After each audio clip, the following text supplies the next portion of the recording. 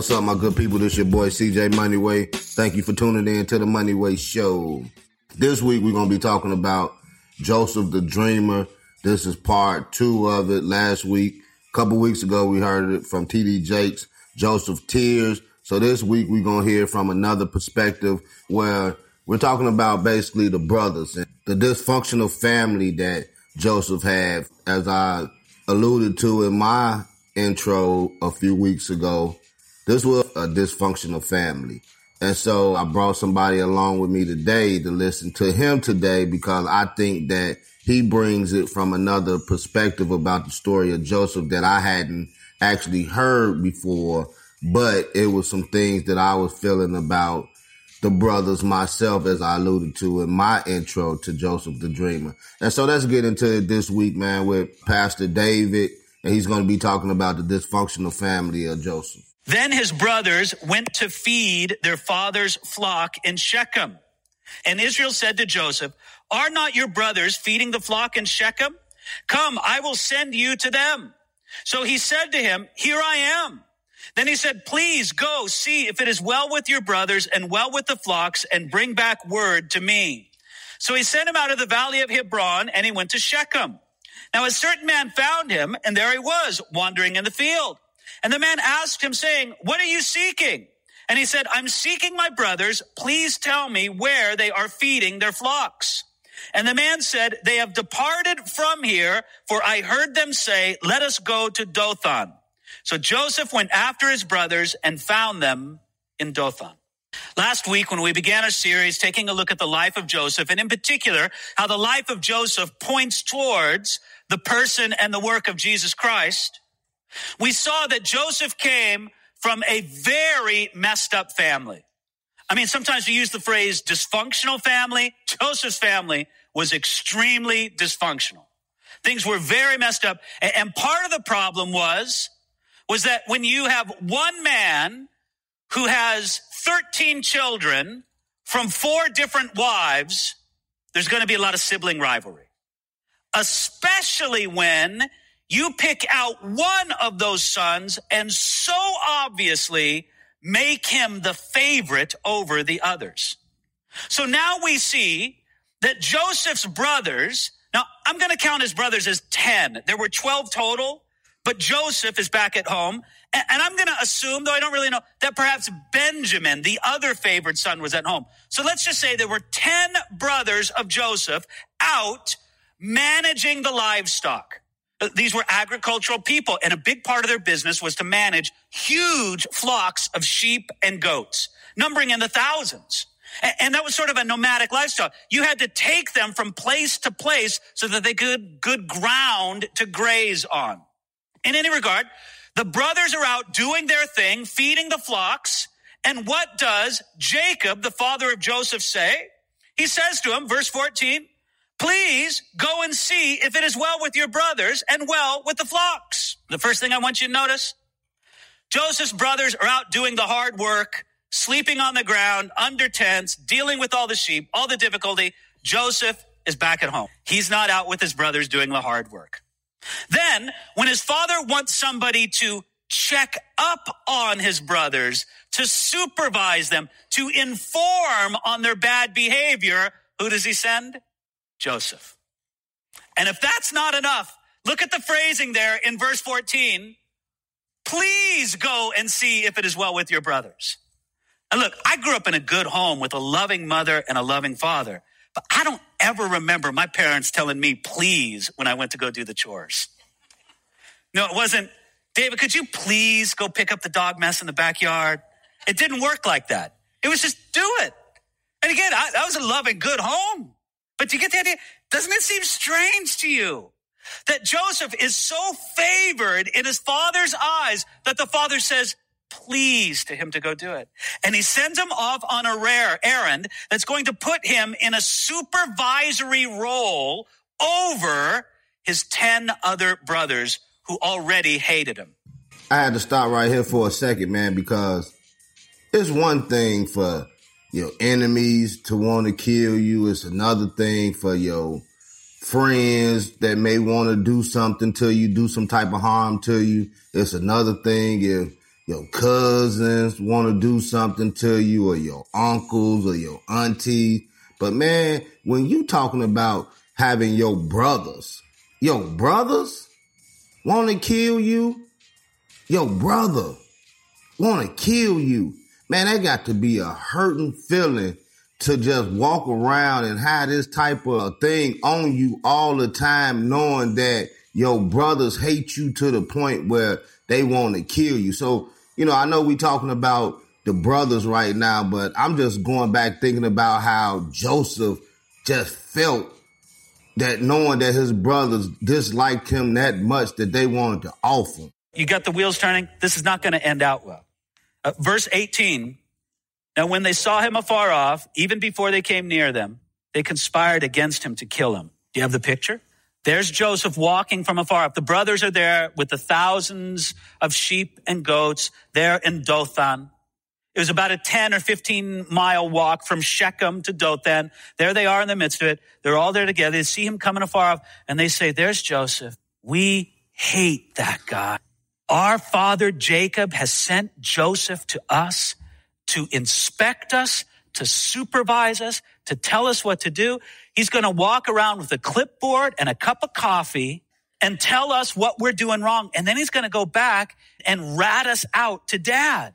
We hate this guy. That's what they said, seeing him from afar off coming. And then we read the words that are shocking in verse 18. And ladies and gentlemen, I want you to feel how shocking this is. Sometimes we read the Bible and we kind of go on automatic pilot. They conspired against him to kill him. This is their own brother. They didn't say, you know what? Let's bully him really good. Let's give him an Indian burn he will never forget. The troubled relationship between Joseph and his brothers. But do you realize how bizarre it is that they'll say, let's kill him? Not only because of what it would do against Joseph, but they knew that it would be like a dagger in the heart of their father. We see the depths of the hatred and the dysfunction in this family, and we're shocked. Now, the other thing I want to point out before I go to verse 19, when we see how shocking their sin is, we understand that the sin was in their heart before it was ever acted out. Do you understand that our sin problem begins in the heart? Sometimes we think our sin problem is all about our behavior. And look, the behavior is a big deal. I'm not saying that we ignore the behavior, but your behavior has a cause that comes from the inside. Christian transformation is not just about changing your behavior. It's about having Jesus Christ change us from the inside out. We just don't need to act in a different way. We need Jesus to make us different people. And again, I'm not ignoring the place of behavior that we got to focus on it. There's a time and a place for that. But don't miss the inside, that it's possible for somebody to look fine on the outside, but be corrupt on the inside. But even when you see somebody who displays bad stuff on the outside, it's because there is corruption on the inside. That's how it was with Joseph's brothers. We'll be right back. Joseph M. Leonard with the Constitutionalist Politics. Tune in for the upcoming episode for May 4, Issue, Never the Issue, as well as guests Peter Seraphin, Rosemary Downer, Don Gallade, Gista the Rapper, Cy Young, Jason Perry, and upcoming Jack Hagar, Andrew Thorpe King, Trent Rock, Ed Temple, Chris Morehouse, and more. Please tune in to Constitutionalist Politics. God bless. Let's just stop right there for a minute and talk about the heart and what comes out of the heart. For the Bible says that, so above all, guard the affections of your heart, for they affect all that you are. Pay attention to the welfare of your innermost being, for from there flows the issues of life. And I say that to say that, let's just take, for example, my man who was the face of Subway. Who would have ever thought, on the outside, everything looked good. He on commercials, he doing this, he doing that, he losing weight. But in the basement, this man is a pedophile. He's sitting up there with computers preying on little kids. As a football player, his father was a star football player in the NFL. I think he played for one of these colleges not too long ago.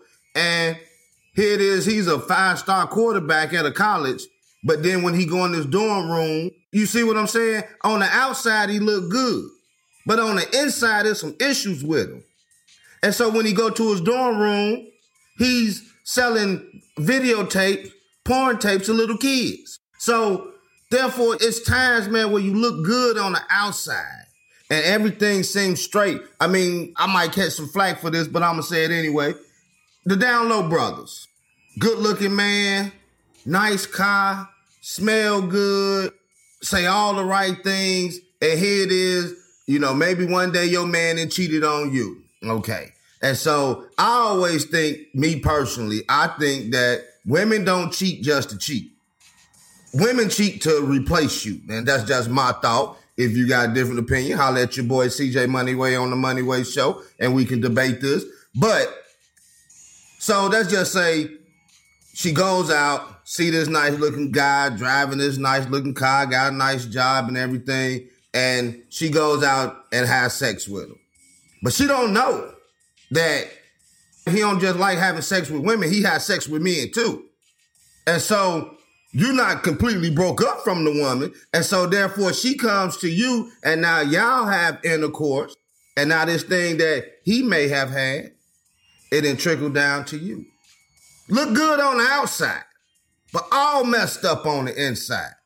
And so therefore that's our innermost being, man. There's some things that's going on within us that we not thinking straight. And like he said, we need God to change us from the inside. Not from the outside in, but from the inside out. I can look terrible on the outside, but like TD Jake said, I got that better angel in me that even if I'm looking down on the outside, I'm feeling good on the inside because I know who's walking with me, because I'm protecting my heart, because out of the heart comes the issues of life. And out of the issues of life, man, there's some things that we have to deal with at certain times that we can come to a crossroads and we can mess other people up. You can mess other people up with what's in your heart. You can mess up a family for what's in your heart. You can mess up your wife. You can mess up your children. You can mess up your whole household just because what's in your heart. Our kids, they go out and do stuff. They go out and do this and this and that, and they not think consequences. They not thinking of the issues of life and how it not only affects them if they go to jail, not only affects them if they go out there and get killed, it affects the whole family. A family, man. So protect your heart with all that you got, man. He say, tie this around your neck because these are the issues of life. Verse 19. Then they said to one another, look, this dreamer is coming. Come therefore, let us now kill him and cast him into some pit. And we shall say some wild beast has devoured him. We shall see what becomes of his dreams. So his brothers mocked him as the dreamer.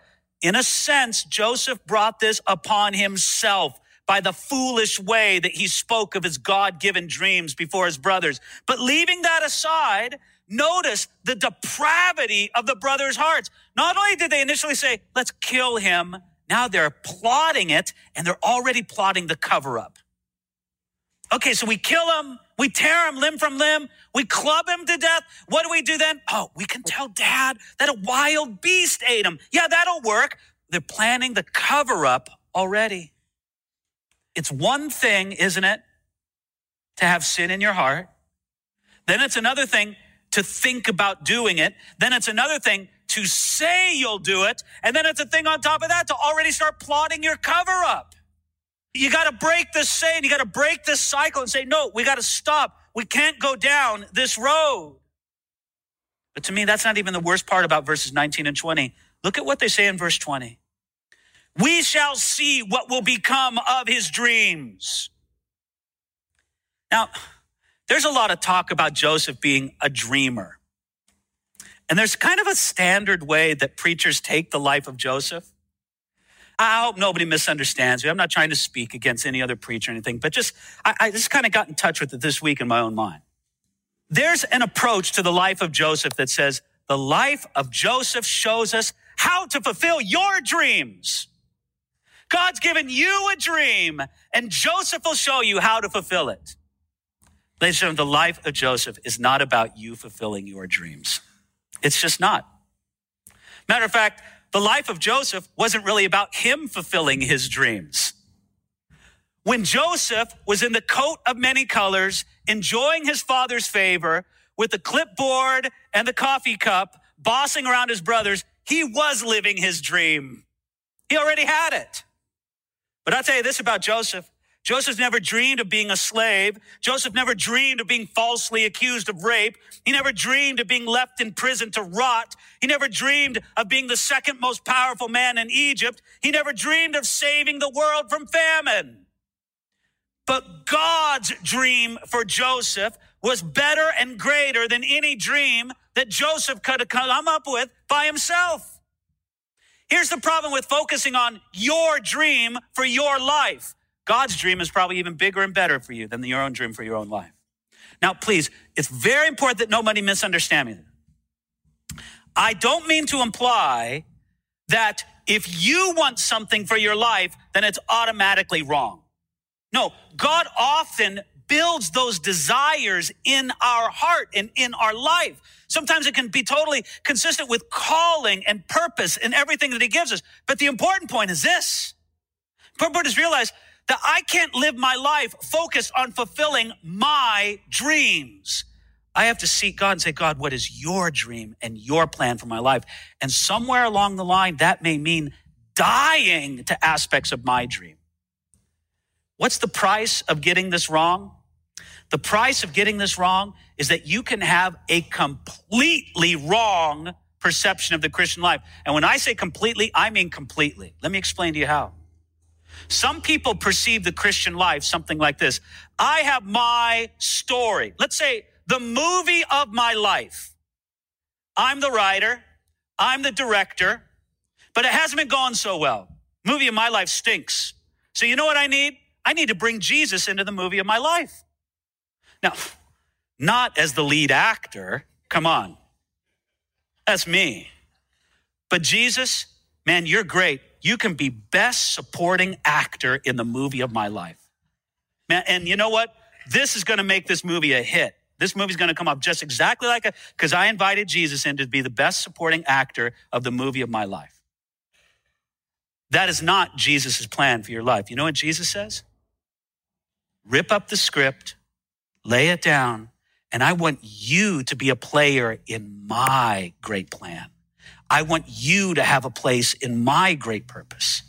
Jesus says, let me be the writer. Let me be the director. And I will show you things of yourself and in yourself and use you to a capacity that you never thought possible.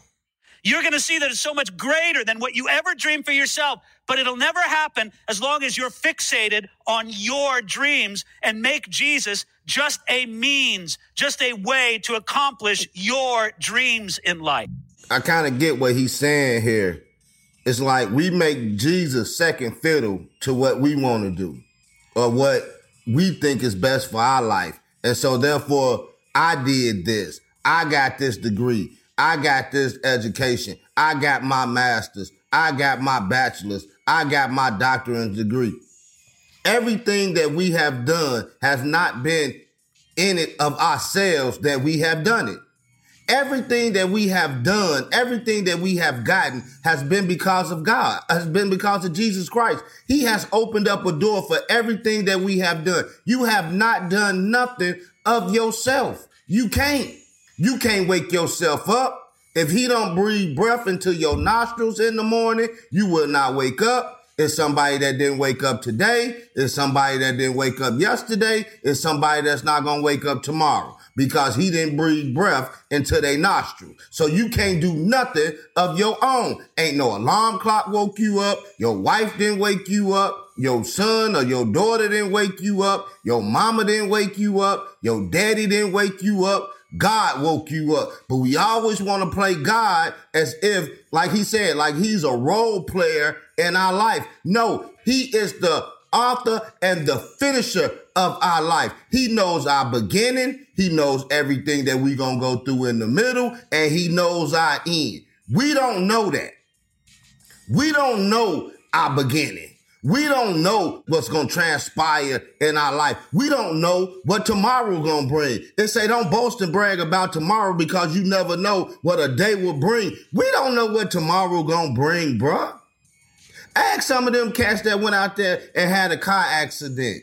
Ask some of them cats that just went in the bank and then somebody came in there and shot the bank up. Ask somebody that went in the grocery store and then a mass shooter come in there and shoot up the grocery store. They did not know that when they went in that grocery store that day, that they would not come back out alive. So you don't know what tomorrow will bring. We plan stuff and we plan vacations years apart. We plan graduations. But we don't know what tomorrow will bring, man. We just don't know. And we not thankful enough and we not mindful enough of God. But the Bible say, thank you, Lord, for being mindful of me. He was mindful of you today. He was mindful of you on yesterday. And pray to God that he be mindful of you tomorrow. But we don't know. And we can't say that it's just age, that you dying of old age. Man, there's people that's dying of all ages right now, from all type of things, man. We just cannot say that God is not the most viable aspect or viable point in our life, because he is. He helps me to do everything that I do. He's the author and the finisher. He's the beginning and the ending. He's the Alpha and the Omega. It's not me. I can't do nothing of myself. Nothing of myself. So we have to thank God that when he make a way out of no way, when I didn't know how I was going to pay my rent, but he made a way. When I didn't know how I was going to pay my car note, but he made a way. When I didn't know how I was going to pay my kids' tuition, he made a way.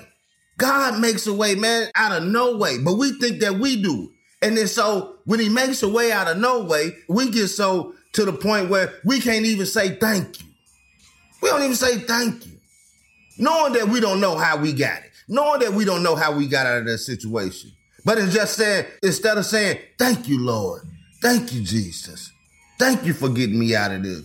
We just go back and tell somebody, oh yeah, I did this, I did that, or I didn't know how I was going to do this, but Billy, he loaned me $1,500 and got me out of it. Well, who gave Billy the $1,500? Who gave Billy enough to have more than enough to give to you? Think about that. God is our supplier. It ain't my job. My job ain't my source. My mama ain't my source. My wife ain't my source. My children ain't my source. But it's God who is my source. God is my everything. He is your everything. Whether you want to believe it or not, God is all to all. Hey, I just had to come back to this topic for a second because I did this recording earlier. I went to work, I was reading, and I came across an article that said that a man meets a woman on one of these dating apps. And so on a dating app, they hook up, get together. He takes the woman to his mother's house, locks her in the basement, keeps her against her will, beats her, sexually assaults her. Now he going to jail. And I've just brought that up because a lot of times it goes back to what I was saying earlier about how things may look good on the outside, but it's not good on the inside. Some people out here crazy. So women, please stop meeting these Negroes on the dating sites because they sit up there and they flaunt it, acting like they got money, acting like they driving nice cars or whatnot. This dude was staying in his mother's house. He had the girl in the basement. But see, sometimes we get enticed by, they want to go smoke. Let's go get some White House. He got some weed. He got some Hennessy or the other little drink that y'all drink, whatever it is. But anyway, hey man, we got to stop being enticed by what we see and what appears to look good. Meeting somebody on a dating site ain't come on now. I'm not saying that don't nobody find love on the dating sites or whatever, but come on, man. Come on now. Come on. When this dude finna take you to his mama's house, he ain't even got his own crib. So everything that he probably had on his profile, he was false flagged. It wasn't real. What was in him wasn't real. Come on, brothers, man. What's up with y'all cats, man? Coming out here, getting these women and then beating them down, man. Y'all beating up women, bruh. Y'all beating up, man, niggas are soft, man. And this is not the only occasion. These cats out here got money, driving the cars, getting the woman, and then they killing the chicks, man. They killing the chicks and then burying them in fields and stuff, bruh. These ain't stories that I'm telling, man. This is stuff that's for real. Y'all is out here killing women, man. Y'all supposed to be making love to women, not killing them. Y'all cats got a problem nowadays, bruh. Y'all don't even want something finessed next to you. You cats too busy wanting something hard next to you. Because that's the only thing that you can want when you got a woman, and the only thing that you can do is beat her and sexually assault her. After you have sat there and false flagged. Man, y'all better keep it real, man. I ain't got off course a little bit with the story of Joseph, man, because I'm tripping. This article just blew my mind, man. And I'm sitting back and I'm seeing how you guys sit out here and y'all operate, man. Y'all operate like women nowadays. I'm for real. We talking about dysfunctional. We talking about mental health. A lot of you cats, you want to blame mental health on your dysfunction, man. You want to blame your daddy for everything. You want to blame your mama for everything. Man, you cats need to grow up and start looking at yourself and start holding yourself accountable, bruh. That's what's real. You need to start holding yourself accountable. When you do things that's not right, then you need to sit there and take accountability for your own actions, bruh. Instead of trying to blame everybody else for what you did or what you going through. You put yourself in that situation. Did nobody else put you in that situation? Did nobody make you do whatever you do? Did nobody make you pull that trigger to go shoot somebody? Did nobody make you beat that woman up, man? I don't want to get too far ahead of myself because I got a series, When I Spoke as a Child. It's coming at the beginning of the next year, man. So I don't want to get ahead of myself. But some of you cats need to grow up, man. Some of you cats need to grow up. I was one of them cats, and I learned through life lessons, maturity, that I needed to grow up. And so it's no knock on anybody that's young or whatever. We all at some point, man, need to grow up. We need to put childish behavior behind us, bruh. And a lot of you grown cats are childish, man. And a lot of you women are sitting here and y'all accepting this childish behavior because y'all childish too. You got a childish mindset yourself. And so two childish people, y'all acting like kids instead of being adults. For real. Y'all allowing this to go on. You allowing to get beat on because he paying your rent or he paying your car note. So you sitting around here wearing sunglasses because you got two black eyes looking like a raccoon. You allowing this. And you sitting out here, hey, this is the Money Way Show. Holla at your boy, CJ Money Way. I don't know what topic I'm going to be on in 2 weeks. Hey, just get at your boy, but know that I'm going to be on this childish behavior at the beginning of the year. This your boy, CJ Moneyway. I'm out of here, man.